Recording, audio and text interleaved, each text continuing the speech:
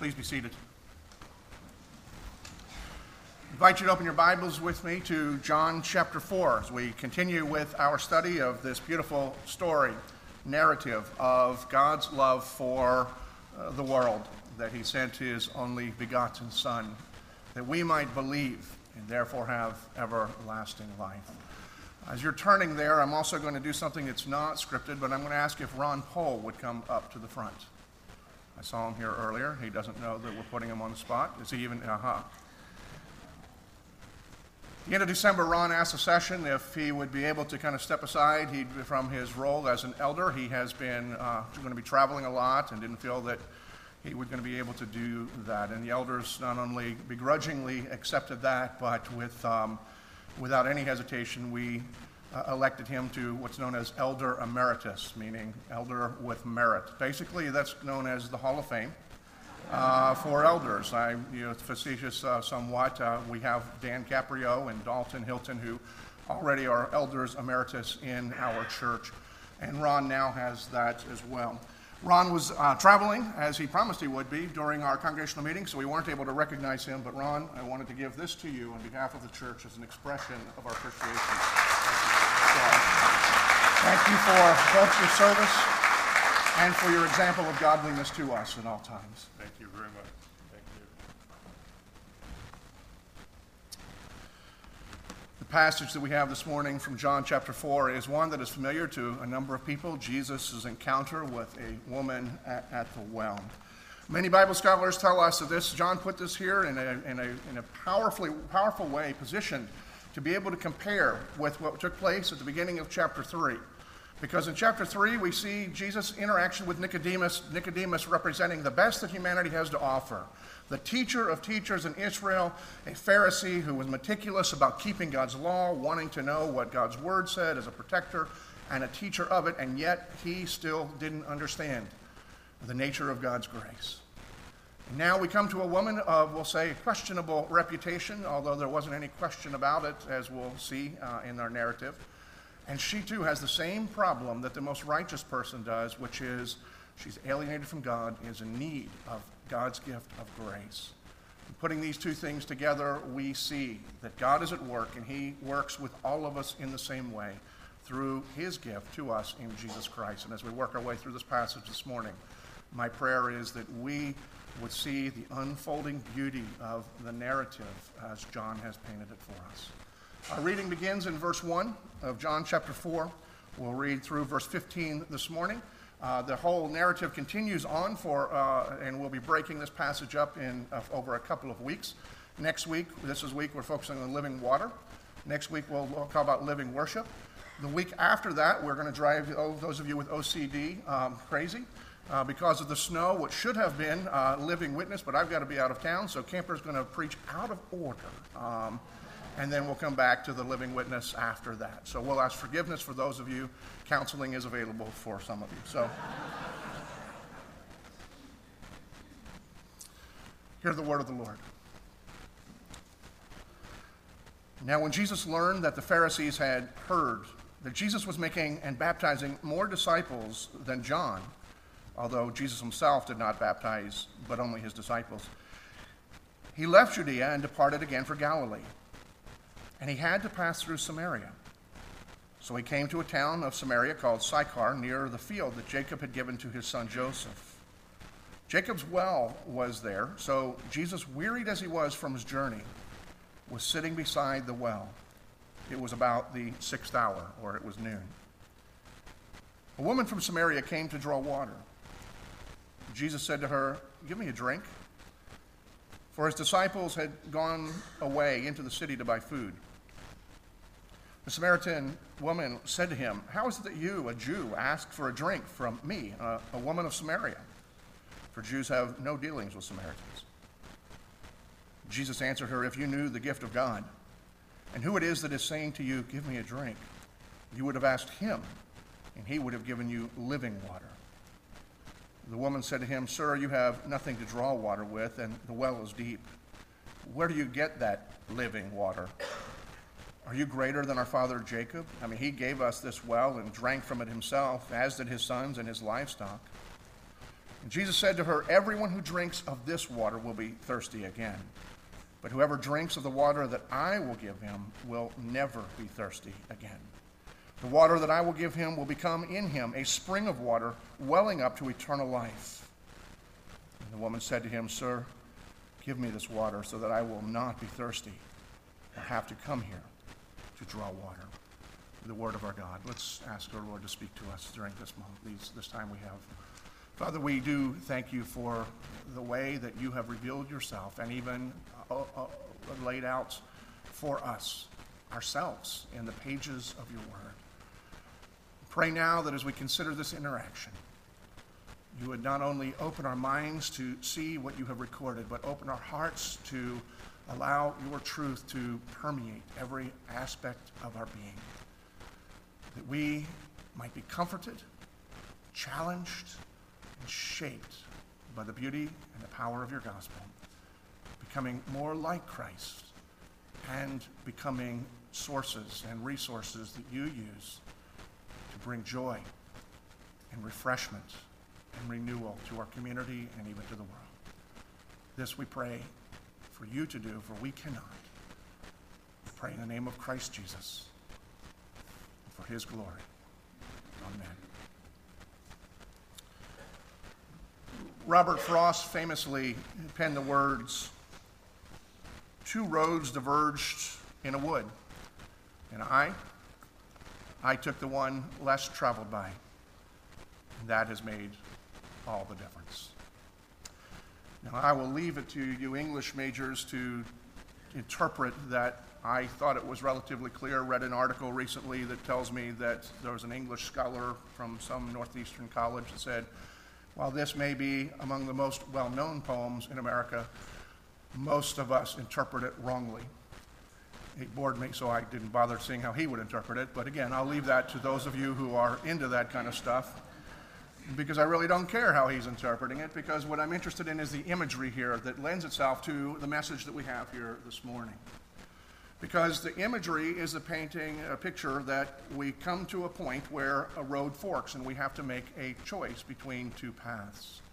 And the reality is that all of us who consider ourselves to be Christians, we have two paths. There are two courses of our lives that are always before us, and we must make a choice, which is an ultimate choice, and we must be making that choice on a daily basis. Which path is it that we will choose and that we will follow? Now, one of the paths is a path that is safe. It's like a golf cart path. The other path is one that is challenging, at times even uncomfortable and dangerous, more like taking a hike on the Appalachian Trail. But the one is accomplished only when we commit ourselves to be free from hardship. In other words, we are willing to shrink our hearts and care only about our comforts and maybe the people who will bring us comfort, the people that we care most about, but not have a lot of concern for anyone else.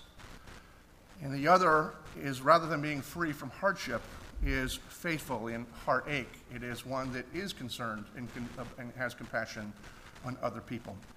And if your heart is broad enough and big enough, and you are engaged in enough relationships, or you're concerned about people anywhere, then your heart will one day ache, because we live in a broken world, and we harm one another, and we harm ourselves. But we have those two paths to choose from, and I think that most American evangelicals are inclined to choose the path of the golf cart.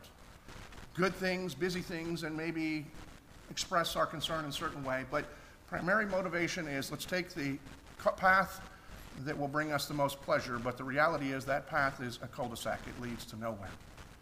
The other reality is we need to understand this. If we call ourselves Christians, there's only one of these paths that Jesus himself walks, and it's not the cul-de-sac. It is not the easy golf cart path.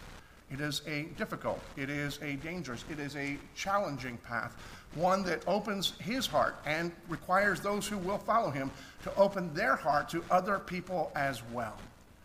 We see in this passage before us, Jesus is on a journey. He is taking that path that brings both discomfort to his disciples, stretches them beyond where they even wanted to go, perhaps even where they thought they could go, because they never even comprehended or considered that this is a possibility for them.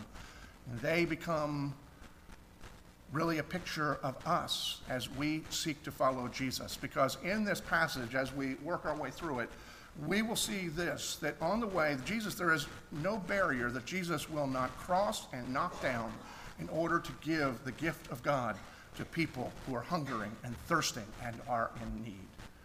Now, when we look at this particular passage, what we see first is Jesus crossing boundaries, and we see three boundaries that Jesus crosses. We see him crossing first a geographical boundary, we then will see him crossing a social boundary, and then we will see him crossing a relational boundary.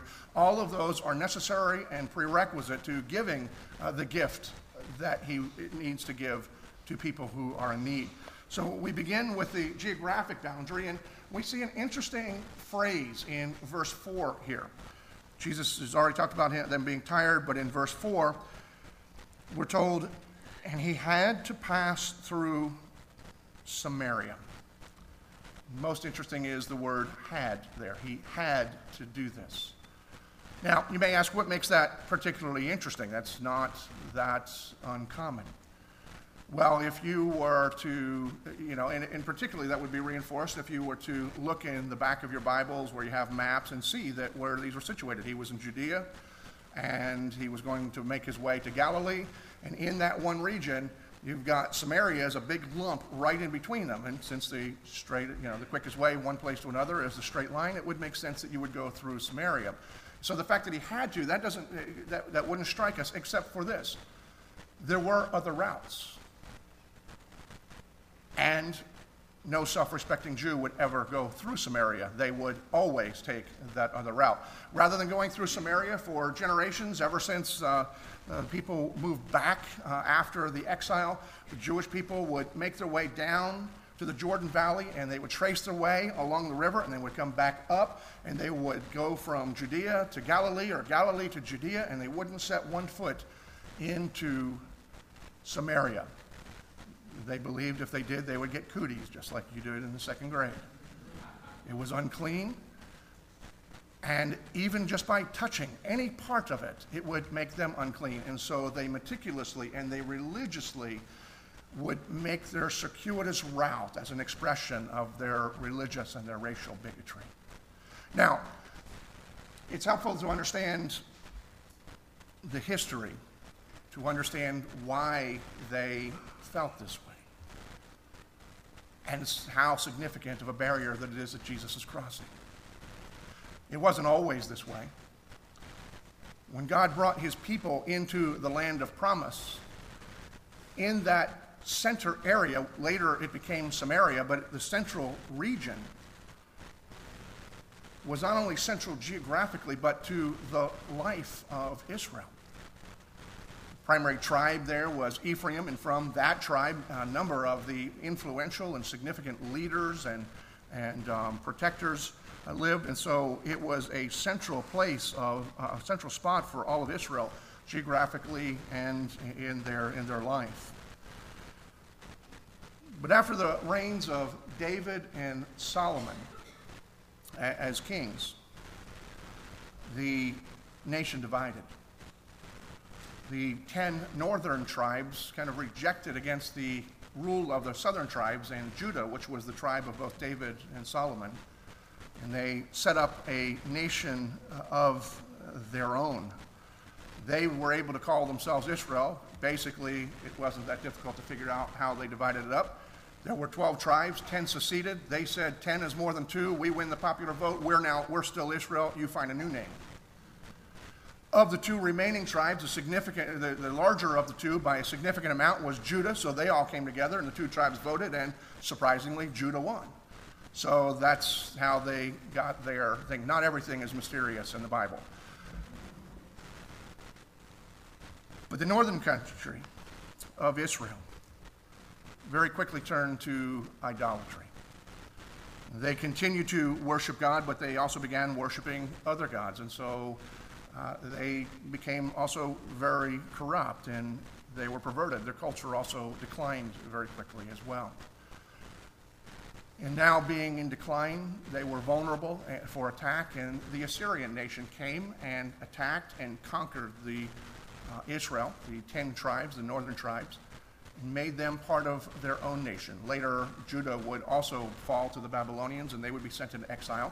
But at this point in time, you had Judah that still existed, and then the Assyrians reigned over this area that would later become Samaria. Now, when the Assyrians would take over a country, they had a strategic way of benefiting from the economy and making sure that they weren't going to have a rebellion against them.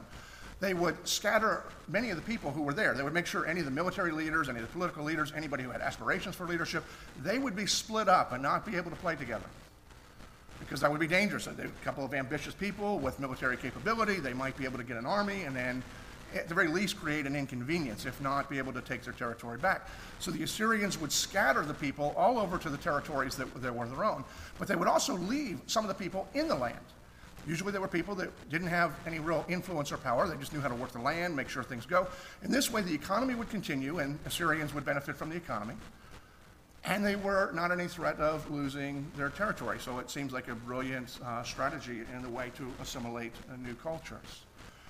And so having this happen, now you had the people left over in what is now had become Samaria were the leftovers, the people who were allowed to stay, and then some Assyrians. It now was Assyrian property, and so they came, and some of the Assyrians decided they liked their real estate. Real estate was cheaper there. They would move in, and they moved in as well. And the Assyrians took people from the other conquered areas, and they would, as they were scattering them, they would put some of them into this territory as well. And so over time, the people began to intermarry, the people who had been part of Israel, the Assyrians, and the other conquered areas. And so the area of Samaria was basically a mongrelized race and religion. And they did continue to worship the God of Israel, even as they adopted all of the other gods of the conquered nations. But at least from a pretense standpoint, the God of Israel was the one who was above all, because even the other nations and the Assyrians didn't want to make the local God angry, so they propped him up as the figurehead of their civil religion. Now, after Judah had gone in exile and some of the people had come back,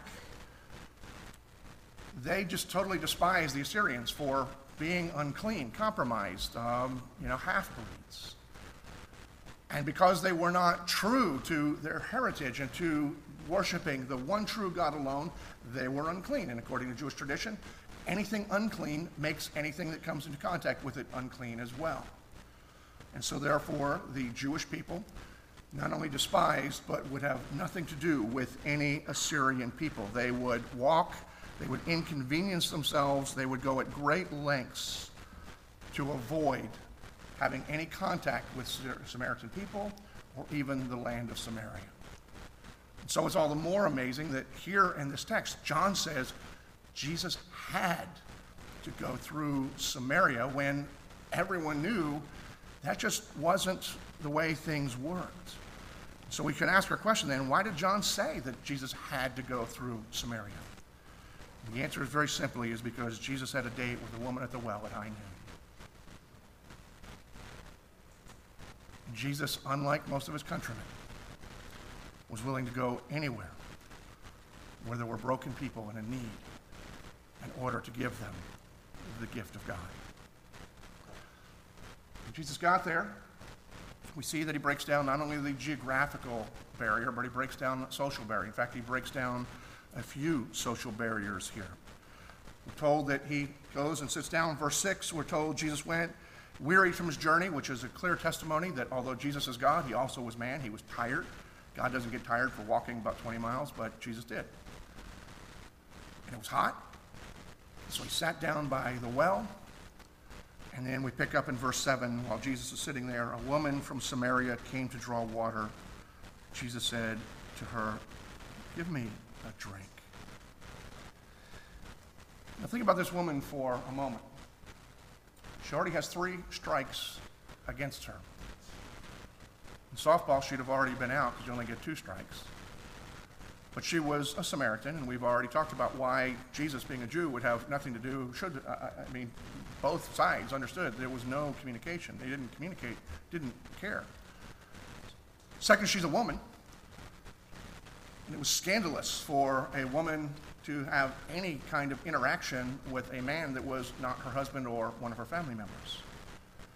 It's not entirely unlike the Shia Muslim culture that we see that exists in the world today, where women are protected from the outside world, and there is no interaction, and any type of interaction would be considered incredibly scandalous. And we see that evident within the text. The woman herself, when Jesus asked for a drink, she asked the question, how can you ask a Samaritan woman? And then if you were to read further after where we stopped today, when the disciples showed back up on the scenes, they are stunned and they are scandalized, and they begin to talk amongst each other about what's going on here. And they don't even say anything about the fact that he's talking to a Samaritan. They're kind of whispering to each other, he's talking to a woman. And they didn't get it. And so that was an incredible barrier that he crossed over to enter into this conversation with her. And then the third barrier, as if the first two were not significant enough, is that this was the woman in that town who wore the scarlet letter. It may not have been an A for adultery, but it certainly would have been a U for unclean and broad all sorts of categories. And if you pick up in verse 16, you see some of the details as to her own life. She had been married 5 times. I don't think she outlasted them because she wouldn't have been as hurt and broken as she was. And now she was living with some guy who she was not married to. And anyone who would have come into this town would have known that she was somebody who had an unsavory reputation. Now, it's quite possible that since she was a player, she dressed like one, so she just looked like it with her dress or makeup or whatever it is. I have no idea what that would have looked like. But even if that was not as evident to outsiders, one thing was clear to everyone. The fact that she was at the well at high noon was an indication there is a problem here and that nobody cares for her. Nobody wants to be around her, and she doesn't want to be around them. You see, nobody goes to the well at high noon. I mean, it's too hot, and it breaks up the workday, so it becomes unproductive. The cultural pattern was mostly women, sometimes children, and occasionally men, but anybody that was going to draw water for the family, they would go first thing in the morning while it was still cool. And everybody would be there at the same time. It was a social gathering within the village.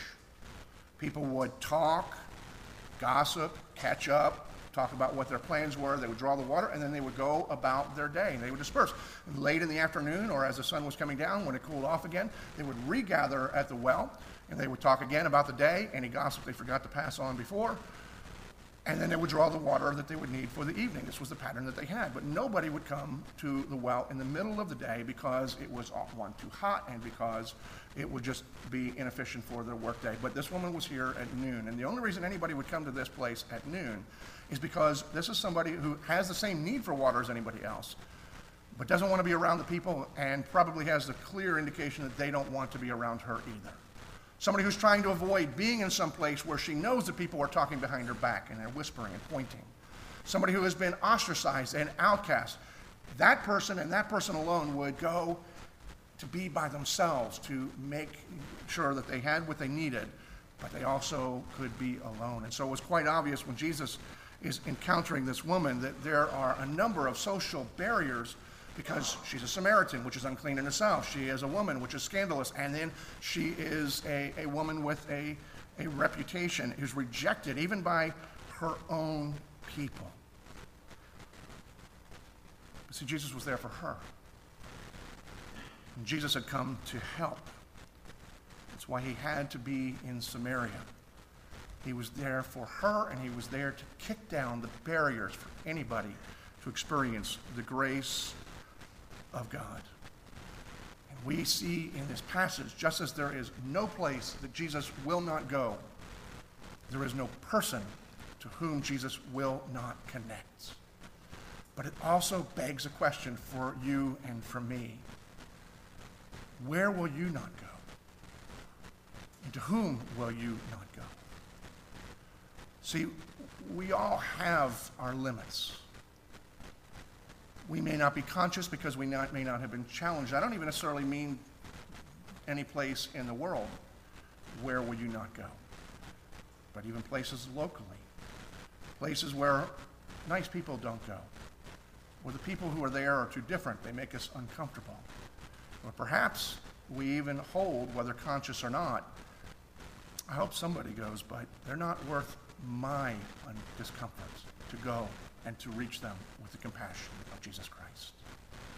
See, in the face of the reality of what Jesus comes to kick down, we have to stop and ask ourselves, where is our limit? Because if we are followers of Jesus Christ, we are supposed to go where he goes, and he's going to places that we don't want to go. And so it's important that we don't just learn that lesson that Jesus goes where. We need to ask, where don't I want to go? Now, I'm not going to make the same promise that a friend of mine did, that wherever you say, that's where you're going next. A friend of mine was pastor in Boston, and he'd grown up in the Chicago area. His wife had grown up in the Northeast in a Jewish family. He'd become a believer. And he was pastoring in Boston, and they were on the way to go visit his brother, who was a surgeon at Emory University in Atlanta. And they stopped at some diner outside of Greenville, South Carolina. And so apparently the bluegrass music was raging. The waitress's teeth, she didn't put them in. And his wife just said quietly, "Never, never, never try to get me to move here." 2 years later, he was the pastor of Mitchell Road Presbyterian Church in Greenville, South Carolina. And so he had told me that when I was a young pastor, that, be careful. I said, all right, well, I'm not going to Hilton Head. So anyway, that's, and I haven't. So see, it doesn't work that way. But we do need to be aware and to be conscious. Because the way the gospel works, and we'll see this here in a moment, is it begins to work its way out in every aspect of our life, and we recognize it only when we recognize where we're weak. And so I'm not bringing this up to shame you. I'm bringing this up so that you can be real and allow God to be at work on you. What are your limitations? Because we all have them.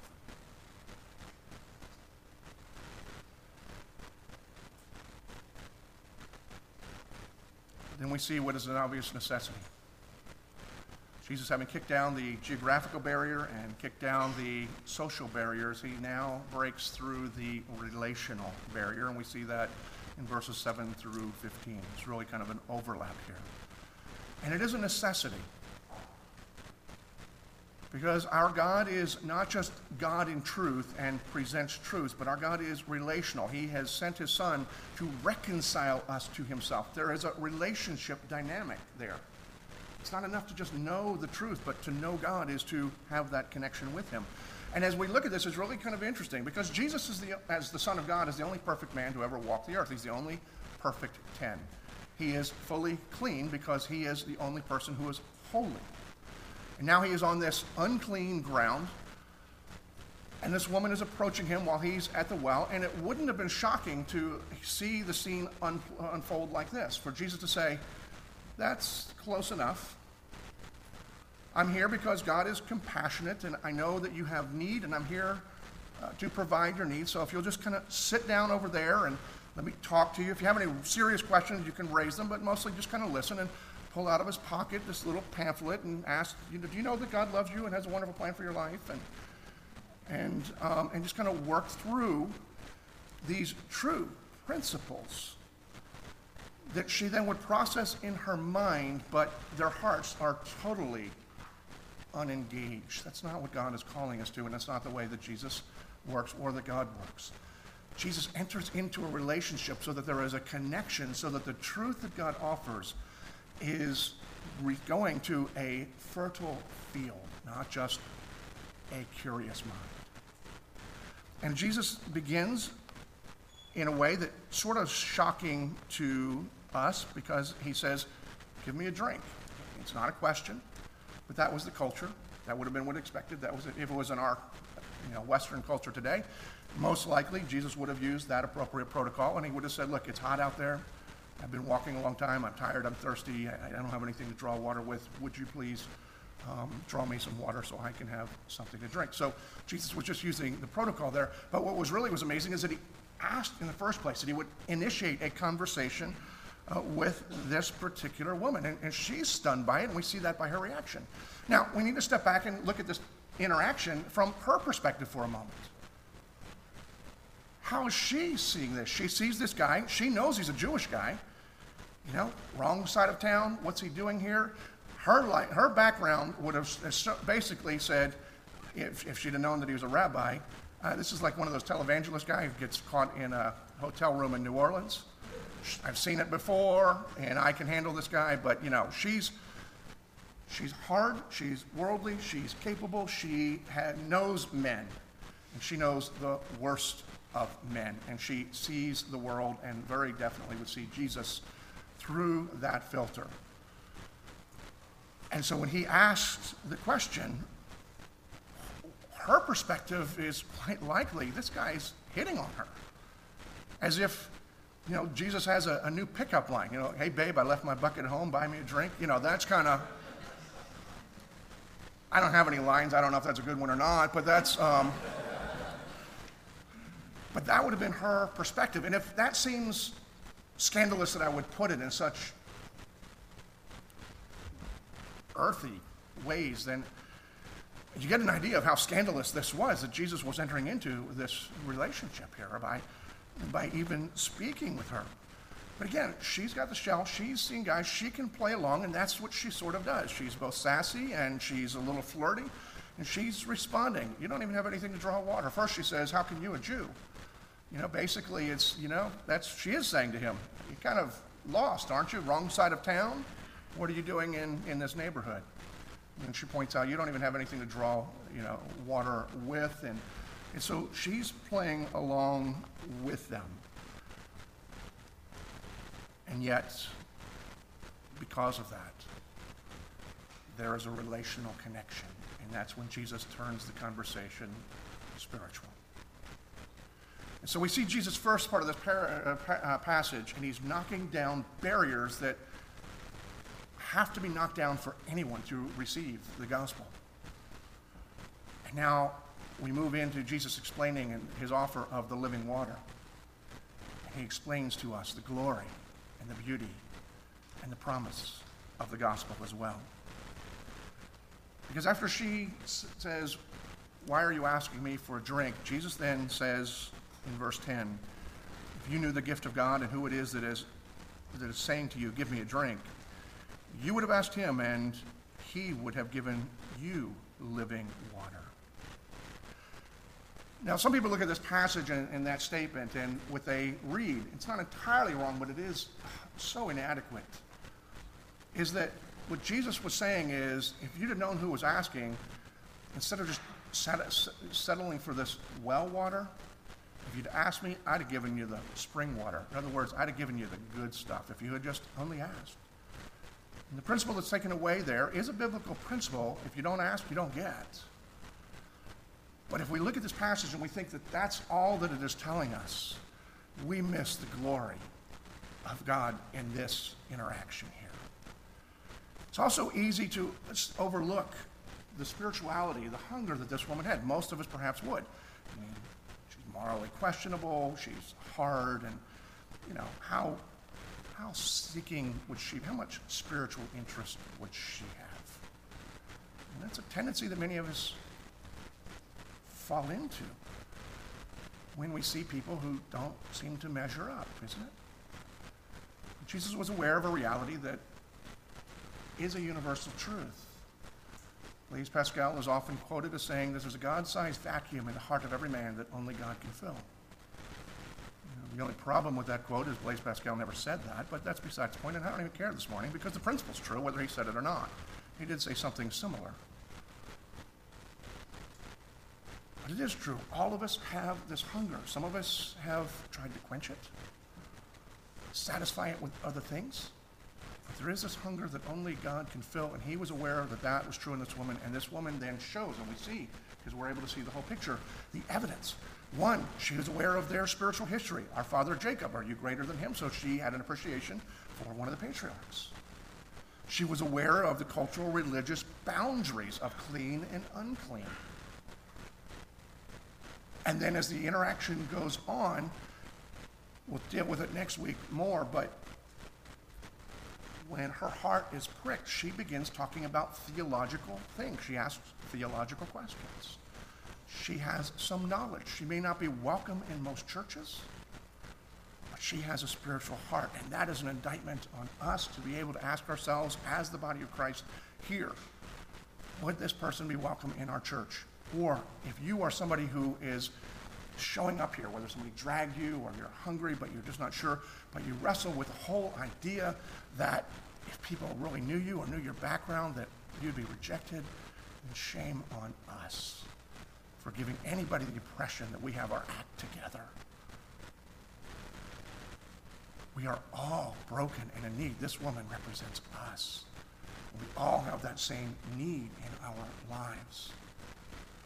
And she shows the spiritual hunger she has in this interaction with Jesus.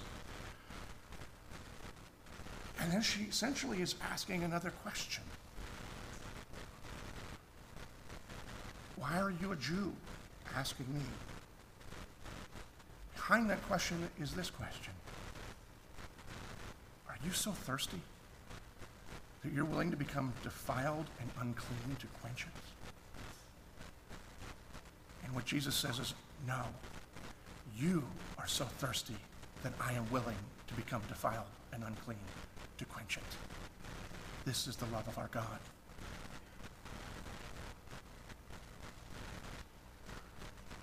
She's broken. She's hungry. And Jesus elaborates. And he goes on and he says in verse 13, everyone who drinks this water will be thirsty again. But whoever drinks the water that I give will never be thirsty again. The water that I give him will become in him a spring of water welling up to eternal life. Jesus here is using a metaphor. He's not talking about quality of water, that well water is stagnant and spring water is fresh and refreshing and more nutrients. He's not talking about that, though that part is also true. But he's pointing out a reality that is not only true for her, but for all of us.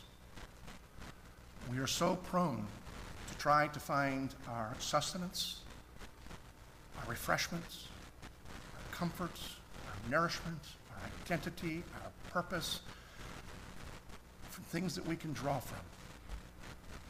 Sometimes we do it through our hobbies, our work, or our wealth, or any number of things. We have this hunger, we pick up something, we pour ourselves into it for a time. It seems to be satisfying that need that we have, but over time, it's not that we don't like what those things are anymore, but we realize that hole is still there.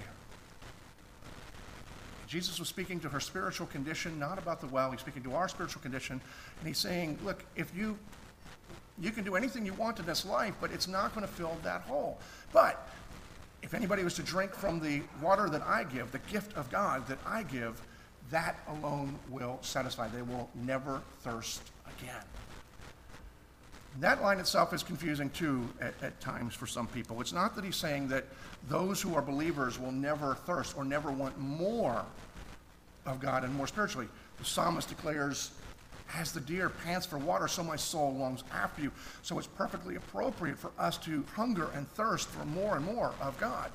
But what he's promising here is that the nature of the gospel is such that as the seed is planted and as it blossoms, we will never go thirsty again, because the resource is not something we need to go do, but something that is within, because Jesus is also in this passage using the whole idea of living water, promising that those who believe in him, the gift of God, is not only salvation to eternal life, but unlike any other religion in the world, God, in the person of the Holy Spirit, comes and dwells within all who believe. And the Holy Spirit is there forever and dwelling and at work and flourishing up into every aspect of our being, overflowing. That source is constant there. And so when we find ourselves thirsty, either for more of righteousness or because, for whatever reason, we've been going elsewhere to get our drink, the Holy Spirit is always there. I used to look at this as what the promise was like, Willy Wonka's everlasting gobstopper, once and it's just all there is. And I guess there's some truth, but it's not about that. It's the picture of the promise of God's salvation and the gospel and the Holy Spirit within us. The question that we need to ask ourselves is this: have you ever drunk from that spring? Or are you one that continues to draw from the well? Your identity is in your work. You put in the labor, you get certain results. It meets your needs, but you need to continually go back, and you're finding yourself continually thirsty. And so the whole well becomes a metaphor for our works as opposed to God's grace. Or perhaps you are thirsty, as I often am. And it's not just for more of God's righteousness, but I've become parched. It seems to happen on Sunday morning sometimes as my throat gets dry. That is a wonderful metaphor for my spiritual life. The fact that it seems to happen every week, well, that tells you more about my spiritual life than I really want you to know. But there's a reason for it. For me, and maybe for you.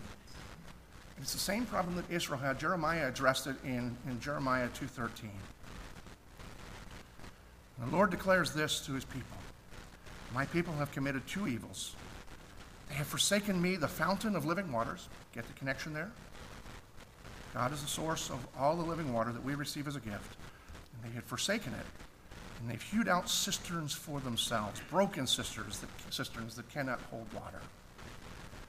And the picture of Israel is the picture of our lives needing to be reminded and pointed out.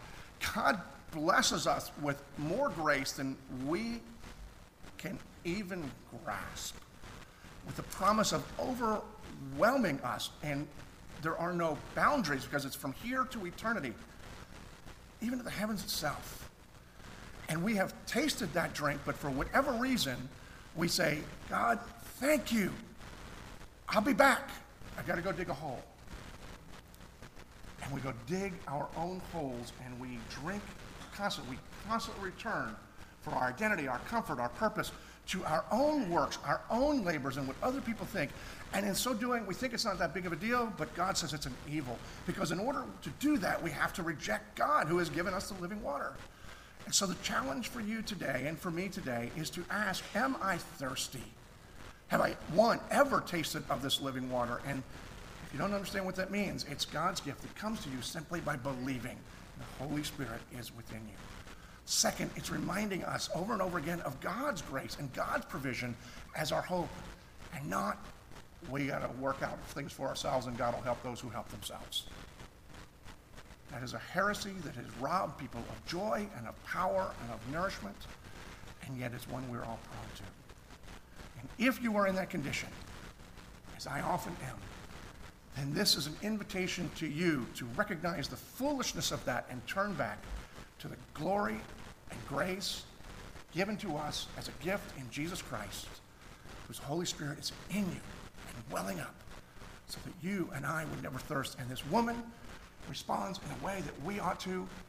She's saying, I may be the biggest fool in the world to buy into some kind of a promise like this, but I am so desperate and I am so broken. If there is any chance that there is something out there that will keep me from having to come out here at noon, and there's implications of that, which means keep me from having to come back here, something that will overcome my past, my failures, my mistakes, to make me whole, to make me normal, to make me acceptable again.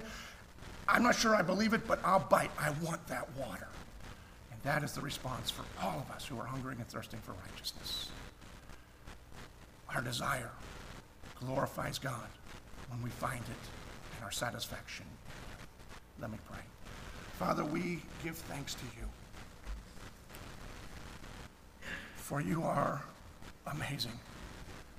A love that we cannot comprehend, a gift that continues to give, and we haven't even scratched the extent of it.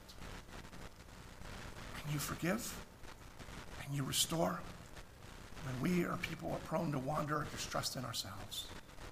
Give us the grace this day to trust in your gift and experience the joy, the refreshment, and the nourishment that comes from the promise and the gift of the living water in Christ. To your glory we pray.